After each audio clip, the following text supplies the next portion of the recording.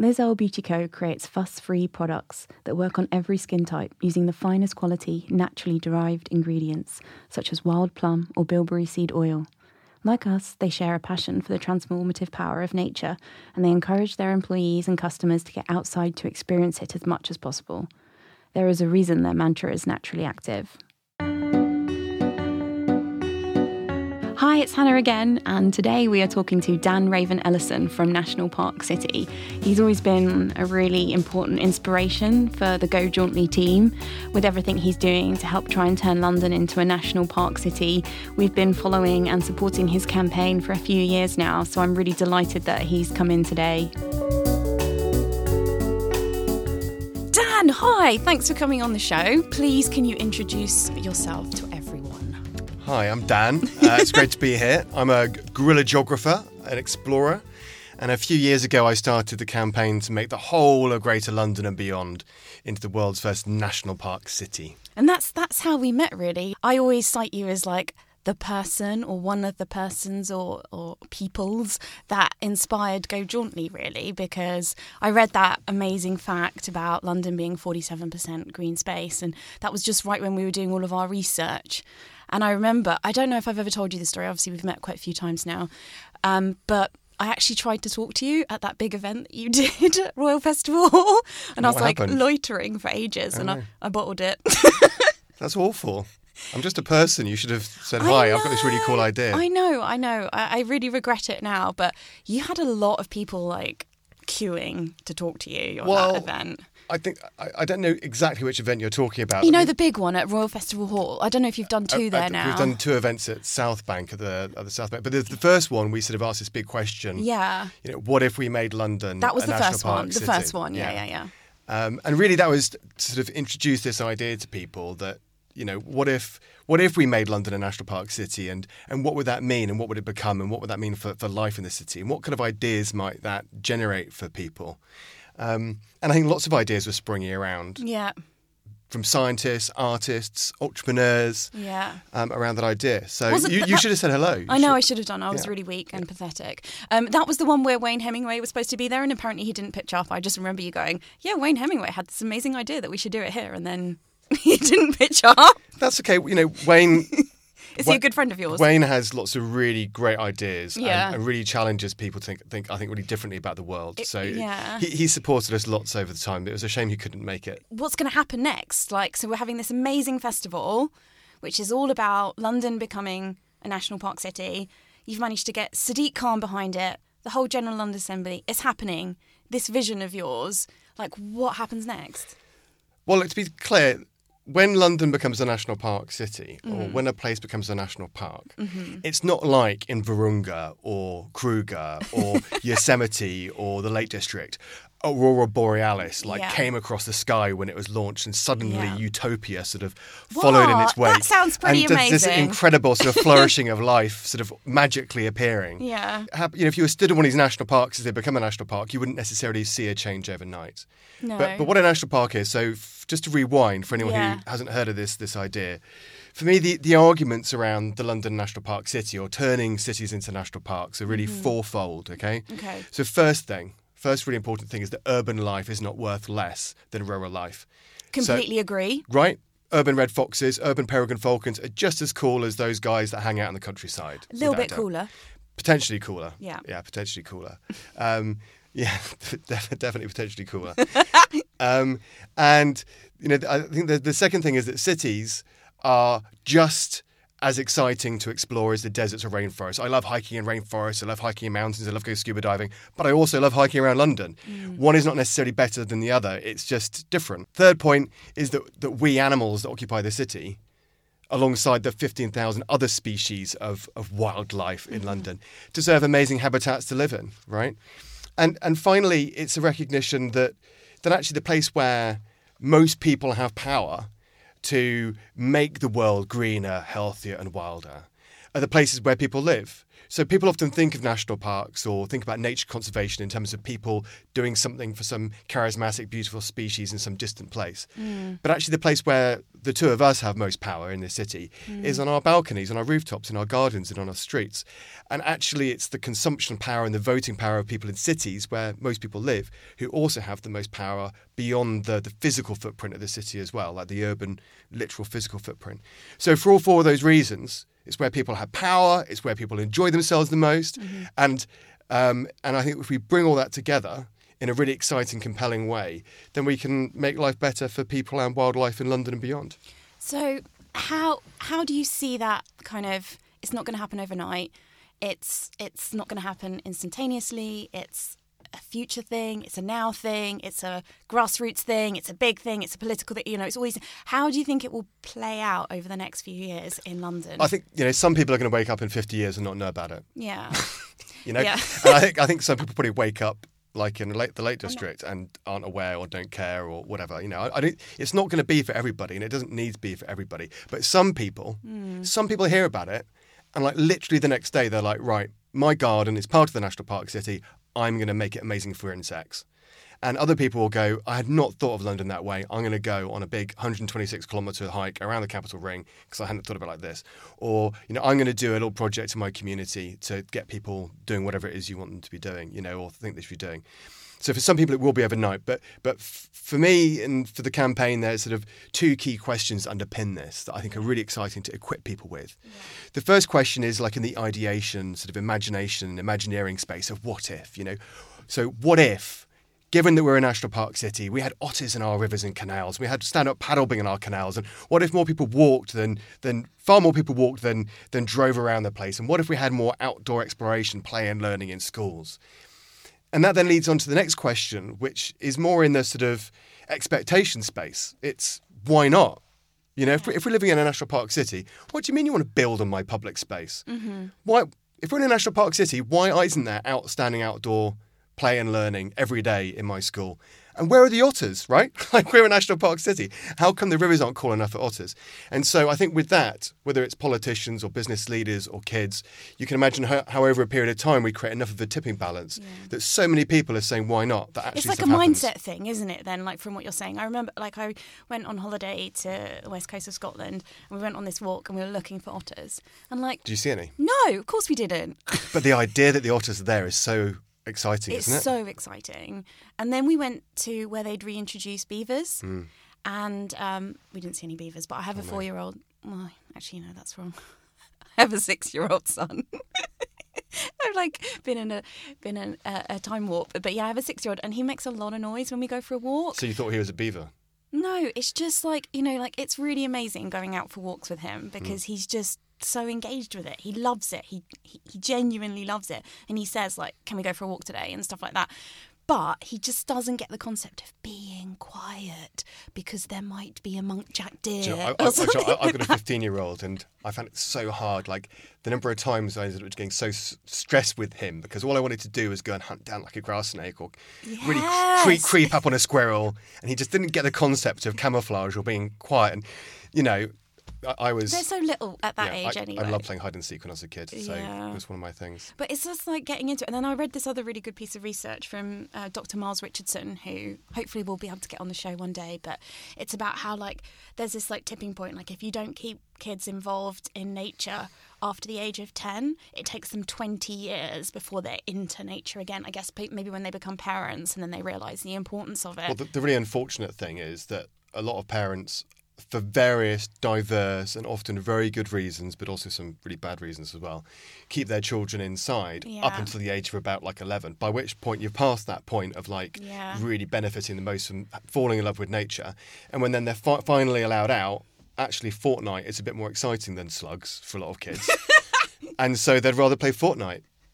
There's nothing wrong with Fortnite. Yeah. But, no, it's true. I'm one of those kids, though. So my mum didn't let me go out that much. Do you think it's affected you much? Yes, a lot. We had an amazing VHS collection. And so I just used to watch, I don't know, Elvis Presley movies or Madonna concerts. These are the things that I can remember off the top of my head. And I used to like look out the window, and we didn't go out as much. And I know my mum regrets that now. I think she realised it because she's got really into walking and she's into that kind of stuff. But it's like it's a cultural thing as well. I think being afraid of, like, because I lived in a city, like being afraid of being able to let me go out, or just like not really realising that is a thing to do. And I definitely think I had a nature deficit when I met my husband, and he's from the fields of Northumberland, and they go out for walks, and I was like, what is this? Why are we walking? And it was, I was afraid of mud and, you know, like screaming at noises in the woods, and it's actually just a pheasant. But I'm better now. I think quite often the conversation is quite simplified, because it's quite hard for us to have deeper conversations around these things about why it is that people aren't going out as much as they could do. There's nothing like I remember watching Flight of the Navigator on VHS many times. There's nothing wrong with, you know, being occupied by really cool 80s films, I don't think. But when you're a kid. But the thing about freedom, you know, I tried to organise a play street in a street where I used to live in West London, in Ealing, and the street is about 100 metres long. And if you're at one end of the street, it's a dead-end Victorian terrace street. If you're at one end of the street, it's the bottom end of the dead end, super safe for kids. Yeah. Other end, part of a rat run, pretty dangerous for kids. But I tried to organise a street party. It's not a street party, sorry, like a play street on the street. And I put a letter through all the doors saying, look, guys, do you want to organise a play street? This seems like a really cool thing to do. People are doing it. And literally 4 or 5 people said they'd contact the police or did contact the police. To complain? To complain that this thing might happen. And this is a street which has had a street party every year for like nearly 100 years. A whole bunch said, but there's no kids on this street. Why do we need to do this? Another bunch said, oh, but it's going to be really dangerous for our kids to play out on the street. When was this? Recently? This was like about 5 years ago now, 5-6 years ago. But there were all these things that were just wrong. Wrong legally, wrong in terms of safety, wrong in terms of health. Mindset. And when you consider that about 9% of London, 9 to 10% of London is domestic buildings, but 12% is roads. 12% is roads. And those roads are quite often occupied by vehicles, which often only have one person in them, going on a journey that's less than a mile that they could have walked. Roads which have cars on them, which are either going so fast that parents often are the biggest reason why children are allowed to play outside. That cause air pollution, killing nearly 10,000 Londoners a year. The majority of Londoners don't even own a car.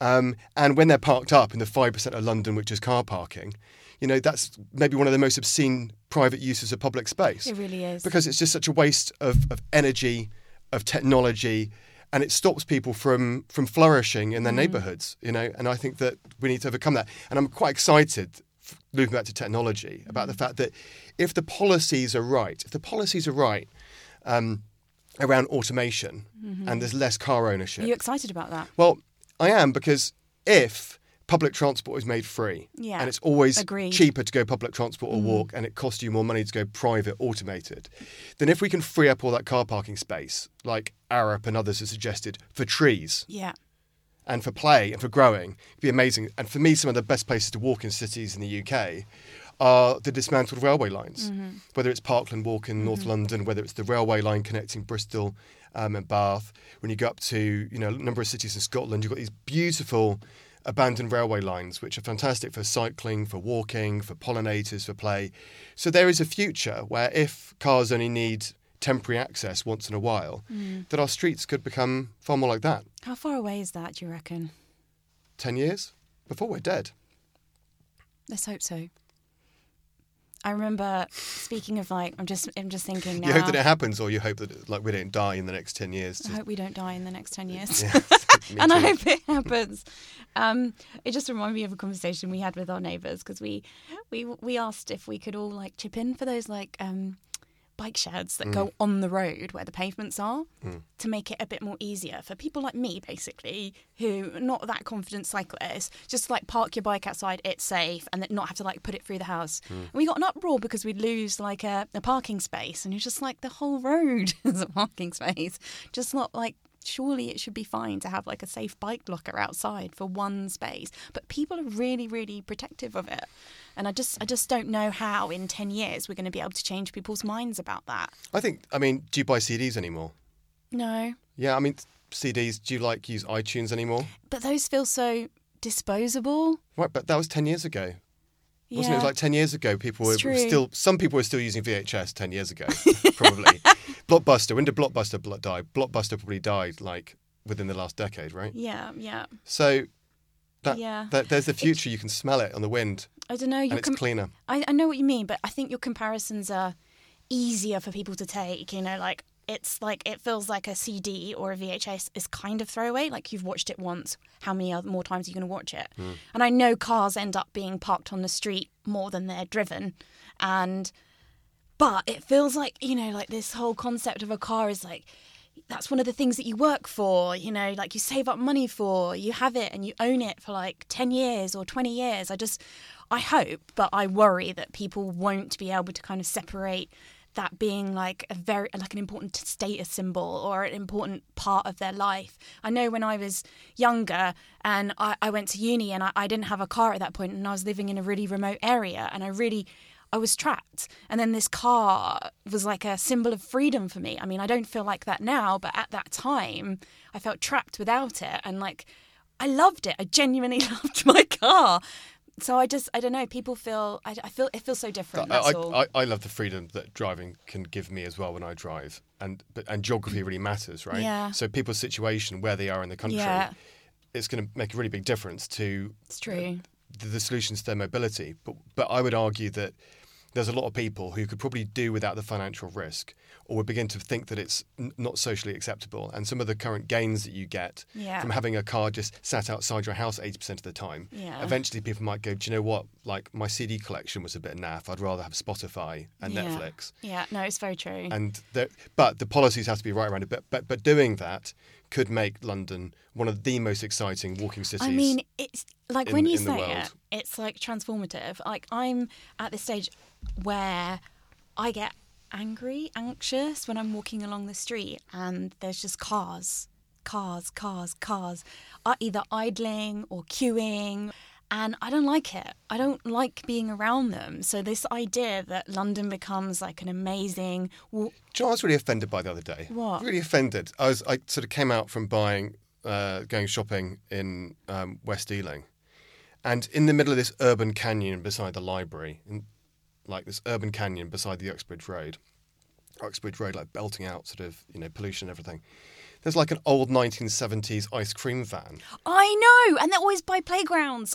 But like in this urban canyon, belching its way out, and like what kids are supposed to go up to this sort of toxic thing to go and have ice cream, and go and eat like this sort of, you know, it's pretty horrid. Yeah, I think now that we have access to all of the information and starting to understand, you know, the effects of air pollution, I think becomes crazy when you think that it's like mind the kid on the back of the ice cream van. But look, do you know what? I think that it's with the ecological crisis, with the climate crisis, with the mental health crisis, with the air pollution crisis, there's always crises that it's quite easy to get really shell-shocked and scared by all.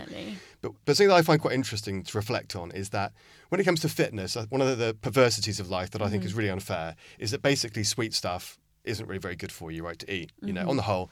But on the other hand, actually, some of the things that are best for you in life, so planting more stuff, growing more stuff, eating stuff that's more local from friends or from your allotment or from your garden or locally produced stuff, walking a lot more. Yeah. These are the simple things. If everyone just did those things more, I know. These are the solutions to the ecological crisis, the mental health crisis, the air pollution crisis. Walk more, grow more, consume a little bit differently. It's quite lo-fi. It's really lo-fi.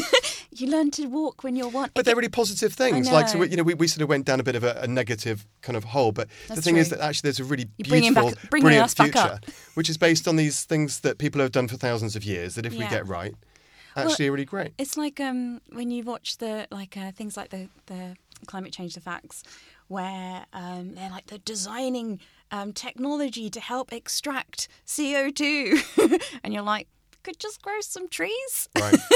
And, you know, plant more plants and keep house plants and things like that. It's just like, I get really frustrated basically when I go to loads of events about mobility or tech and they only give like voices or stages to automated cars or micro scooters and no one ever mentions walking. And I was at an event and they were talking about the last mile and about how, you should scoot the last mile. I'm like, you should walk the last mile. It's a mile. And how, we should be promoting more of these things. So yeah, but it's all the question of externalities, isn't it? And about the fact that there's no money in walking unless you are developing like a really awesome app to get more people walking. There isn't actually.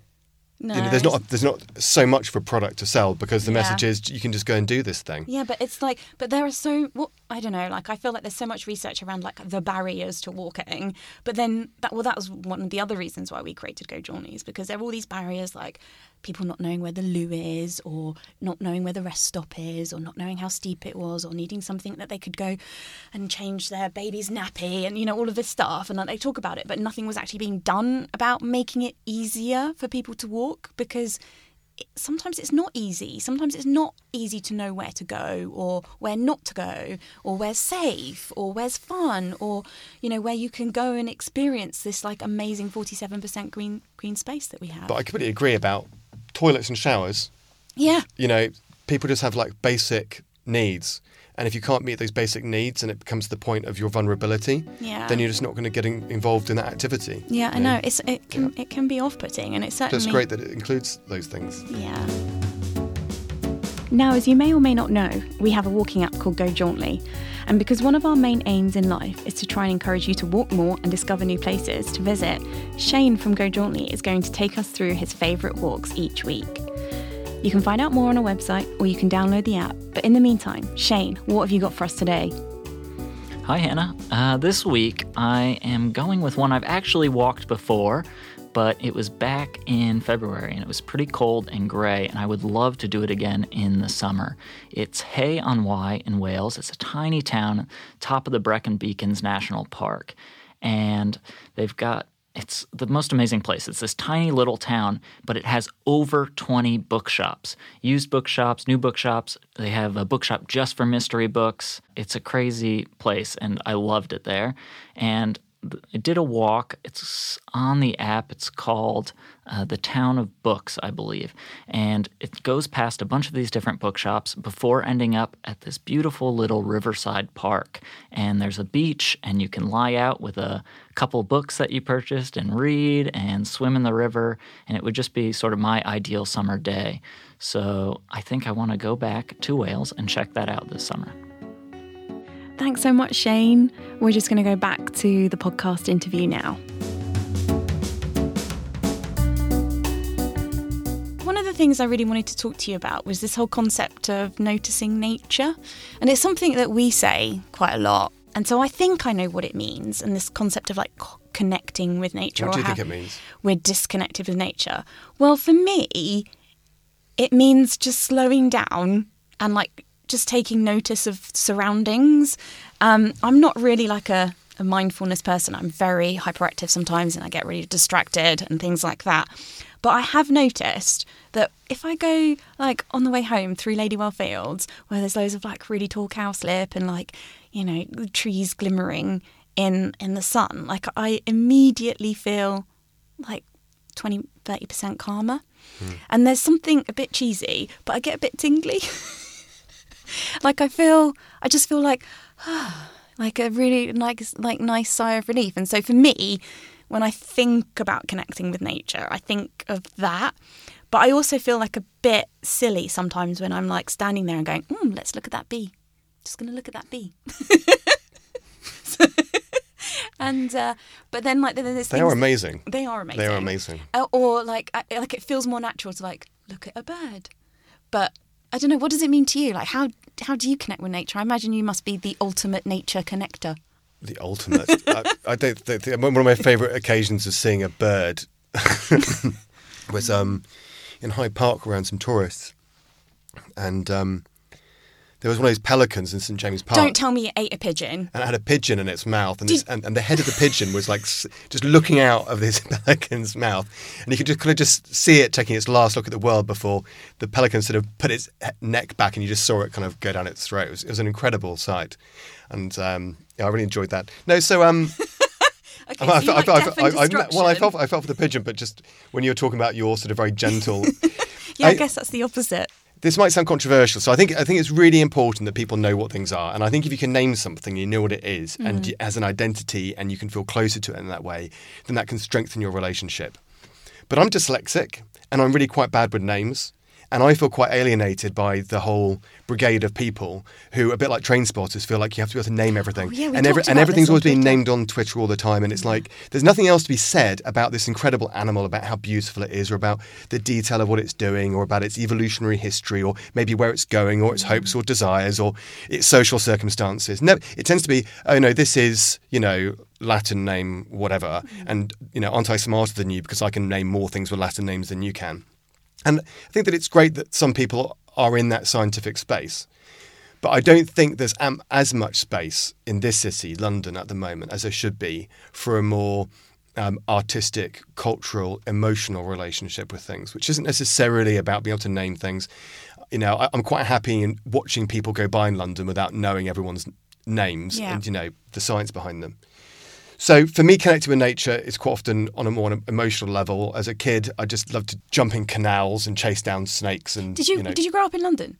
I sort of grew up on the outskirts of London. I grew up in a military family, being carted around the world. So Same. Yeah, catching. What did you? Yeah. Catching all kinds of weird animals in deserts and rainforests. And Really? I love doing that sort of stuff. Didn't go. I went to Aldershot. Didn't go to. I got born in rainforest. Aldershot. Did you? Yeah, I did. So my canal experiences started off in the Basingstoke Canal, jumping in the canal, hoping not to be sort of like garroted by a shopping trolley and trying to find various different animals. But I think the cameras are really, really important, because I think what cameras can do is they can provide a frame and help you to tune into something in a way that maybe you can do in a more focused way than you would do without the additional purpose of the intent of the photo or the video. And for you in that situation, when you're worried that other people think that you're like being a bit creepy, looking at the creepy crawlies, actually it creates some legitimacy to that moment. And the other day, some extremists would say this isn't necessarily a nature experience because it's not really that wild. But I was hanging out with a nasturtium on my front garden. I say front garden, more like front trough. And there was just a nasturtium leaf, really hairy leaf. It was only a few weeks old, and it was just that perfect kind of droplets of rain that was coming down with that lovely pitter patter that you hear if you're in a greenhouse or you're in a tent, but you don't hear through double glazing. I think sometimes we don't hear nature as much as we should do because of double glazing. And just watching these tiny particles of water bounce onto each other, absorb into each other until it forms a large enough globule of water that big droplet would just sort of fall off to one side, and then the process would start again. And I was only there for a couple of minutes enjoying this thing. But just hanging out with this nasturtium in the rain was actually, a really nice thing. Sounds pretty nice. Yeah. But I did video it.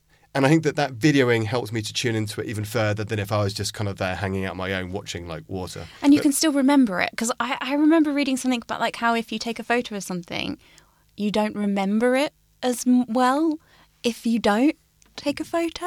I can't remember where I read it about, but I just love looking back at those kind of videos and things like that. And you shared it, and I actually saw it, and I did stop and watch it and thought, what's he doing? Did you watch the whole of the video, or did you get bored halfway through? Oh no, I don't think I got bored. I think I just moved on to the next thing. My gosh, I'm really sorry. But so you missed the story. You saw the water droplet fall off. Yeah, which was almost like the end of the story. But then all these tiny water droplets made another big one, ready to go again. It's this sort of cyclical process. Oh, yes. That's beautiful. I was doing a similar thing the other day, and I needed to basically I was trying to practice what I preach, and I was feeling really stressed out and overwhelmed. Startup life crazy, blah. And so I went for a walk in the park, and then I laid on a bench, and it was one that doesn't have a back on it, and so I could just look up at this, and it was a really stormy-ish day. It was half sunny, half cloudy, and I had my headphones on, and I was just looking at the clouds, and they were so beautiful, and I was just watching them swirling and going in together, and I cried. But it was really good. Even though I cried, I felt isn't this a beautiful place? Aren't we lucky to just have those kind of moments and see those things? And what I really wanted to happen was for the rain to just to get drenched. I don't know, that whole thinking, feeling, seeing, smelling, that whole experience. Have you heard of the Tranquil City project? Yes, I have. We've been on a walk with them. They're amazing. That's right. You guys did a walk Grant. together.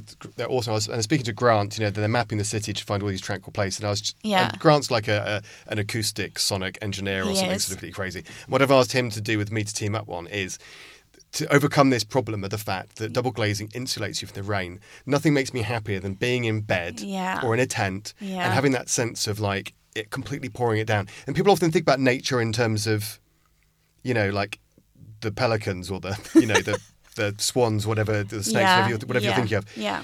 I want to have a rain box outside my window so that when it rains, it's drumming loud enough in the right way so that when I'm in bed in the morning on a Sunday or it's like late at night and it's like thundering it down, I can hear the raindrops. Yeah, because nice. I miss that. Yeah, it is really, really nice. Yeah, we need to make something. We need to design a device so that it's loud. Surely just like you need a massive water butt outside your bedroom window. That could work too. But I think that we need to find, I think it's interesting also thinking about where one of the things that trees gives us in cities. Trees, yes, they clean the air and they provide shade and they help to reduce flooding, but they also provide an incredible amount of complexity and beauty and dappled light. Yeah. And I also think that we should be thinking about how we can use biomimicry to be thinking about if there's a place where you can't have trees, how can we use the resources we do have to still have dappled light on pavements so that when people are moving through spaces, they can still have some of the benefits of the things that nature gives us, even if we have to engineer them for ourselves. And I think that the idea of the National Park City as an idea, I think will help to inspire all kinds of innovations that will still give us some of those beautiful moments, even when maybe it's quite hard to bring nature into spaces. Yeah, I really like that idea. For one of the walks we were doing for this Lizelle project, I got the chance to go to the Royal Botanic Gardens in Edinburgh. Have you been? Yeah. Yeah, and it's all free, which is amazing. And like people just use it to go and have their lunch break there. Like, we should have more places like that. But I remember just walking through the dappled lights of the trees, and what I didn't realise is that the birch tree leaves are sort of slightly translucent so that it allows the light to come through. Like, I don't know, it was just very cool. Yeah, very cool. Like almost as cool as being in like a confetti thing, which is obviously really polluting and terrible, but it was as nice as that. And if you could have that everywhere, I just think it would completely change people's attitudes when they're like walking around the city and trying to get from A to B. I think it'd really be really great.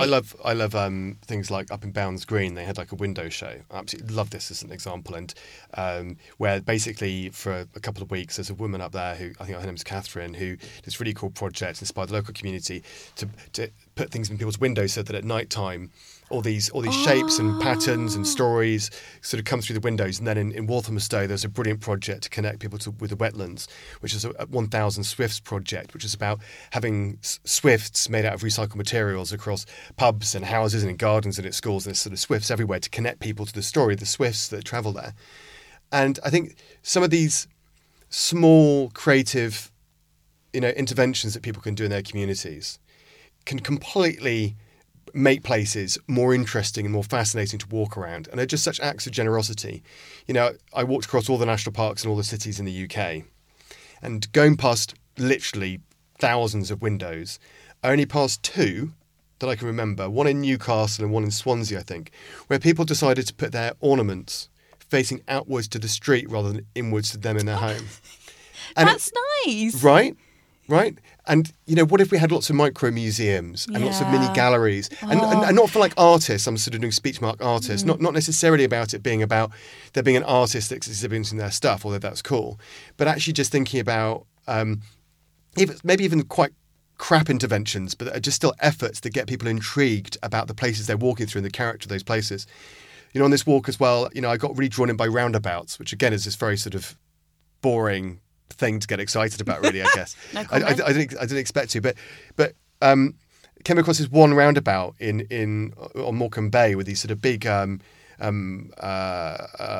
birds with their wings out in the middle of this roundabout, and it's one of the few sculptures I've seen in the UK in the middle of a roundabout that was like really thought provoking and like really cool.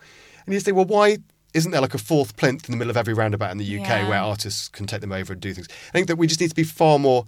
I'd rather be offended by more art and culture in more places than to have as much sterileness as we do in many of our communities. I really love the sound of that sort of like community aspect. It just helps people feel more connected, I think, to their environment and their surroundings and their community, which is so important, especially in ever increasing challenging times. So we're almost out of time, but I really, really wanted to talk to you about the festival that's coming up, and so that we can help get people excited. The National Park City Festival, when London becomes the world's first national park city, the celebration of that. Yes. Amazing. Are you going to have a massive sense of relief, or are you going to feel like you've got more stuff to do now? Well, it's a little bit like walking from the Indian Ocean up to base camp. Yeah. And qualifying for something, but you know that it's not really like Everest, because if you're successful, it'll never end. Yeah, it's true. It's like a metaphor for life, although it does end. That's not right. Well, everything sort of rejuvenates, doesn't it? Yeah. And changes, and well, maybe not everything rejuvenates. A lot of stuff doesn't. But anyway, so the festival is going to be amazing, but it really is the starting point. The London National Park City is partially a celebration of everything that's been done over the last 2,000 years to make London as green and wild and interesting as it is. But then it's a challenge to say, well, actually, we all know we could do much better, right? We could have more walking, more people outdoors, more otters. We could have lots more good stuff everywhere. So it's a challenge and a vision to challenge people to ask more of those what if, why not questions and start actually acting around doing things in their streets and in their lives to bring this thing to life. And the festival is really a great demonstration of that. There is going to be a number of days at the National Theatre with lots of performances on the outdoor stage, which is really great sort of cultural activity. There's a wildlife photography competition being run with the London Wildlife Trust you can get involved with at the moment. There's lots of people sharing on Twitter pictures of all kinds of interesting sort of animals and experiences around London. There's a thing called the Big Splash where you can go and do wild swimming, and you can go stand-up paddle boarding or kayaking and try out water sports. Is that in the Thames or in the canals? It's in the canals and in lakes and down in Docklands. And really our waterways and our canals could be so much more vibrant. So I think that's a really good example of how if we can get more people in the water, then maybe we can clean up the water, which will then give us those otters and get more people in the waterways, which is fantastic. So the whole festival is being supported by the Mayor of London, which is absolutely fantastic. And there are lots and lots of free events across the city, ranging from culture and walks and learning how to do some rewilding, things for children, things for people who want to get onto rooftops around the city.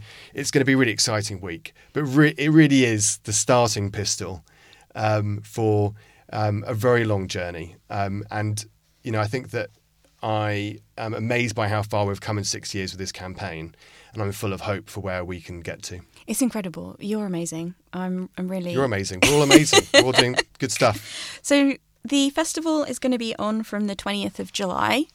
We're actually doing an event as well. Amazing. What are you doing? Ours is quite low-key, but super fun. We are working with a local community group to open a cutting that is in Brockley. It's called New Cross Gate Cutting. It was part of the Great North Wood in the south of London. And it's a nature reserve that is managed by London Wildlife Trust. And we're going to run like a kind of treasure hunt come nature trail where the parents get prizes and the kids get stickers. Amazing. So yeah, we're going to do that, and that will be on the 20th. So I'm really looking forward to that. Brilliant. All right. Just wanted to say thanks again, Dan, and I hope we get to do this again because I really enjoyed it. Thank you, and let's go on a hike sometime soon. I don't know. We did that before, didn't we? We can do it again. In Lewisham. I pulled a muscle that day. You walk pretty fast. Well, we can slow down. Thank you. We can slow down. That we'll do like a mindfulness one. It'll be really good. Okay, thank you. It was great to have Dan here. The National Park City Festival runs from the 20th to the 28th of July, and it marks London becoming a national park city. There'll be celebrations across the capital, all outside, all free, and you can find out more on their website, which is nationalparkcity.london. There's a full list of events there. We'll also be running an event. It's a kind of nature trail come treasure hunt on the 20th of July, a Saturday. It's a drop-in, so come in any time between 12 or 4 if you're not listening after the date. And yeah, just come and have fun with us. We'll be giving away prizes for the adults, yay! And the kids will get stickers, haha, and hopefully having a lovely time. In the next episode, we're talking to Celeste Hicks from Mums for Lungs, a campaign group who are working to help spread awareness about air pollution through campaigns such as School Streets. I really hope you've enjoyed this show as much as we have. If you have any suggestions for guests or topics to cover, then please do get in touch at hi@gojauntly.com. For more information about the show, visit gojauntly.com/naturebants. This podcast was brought to you in partnership with Liz Earle Beauty Co. Find out more about Liz Earle Skincare over at lizearle.com.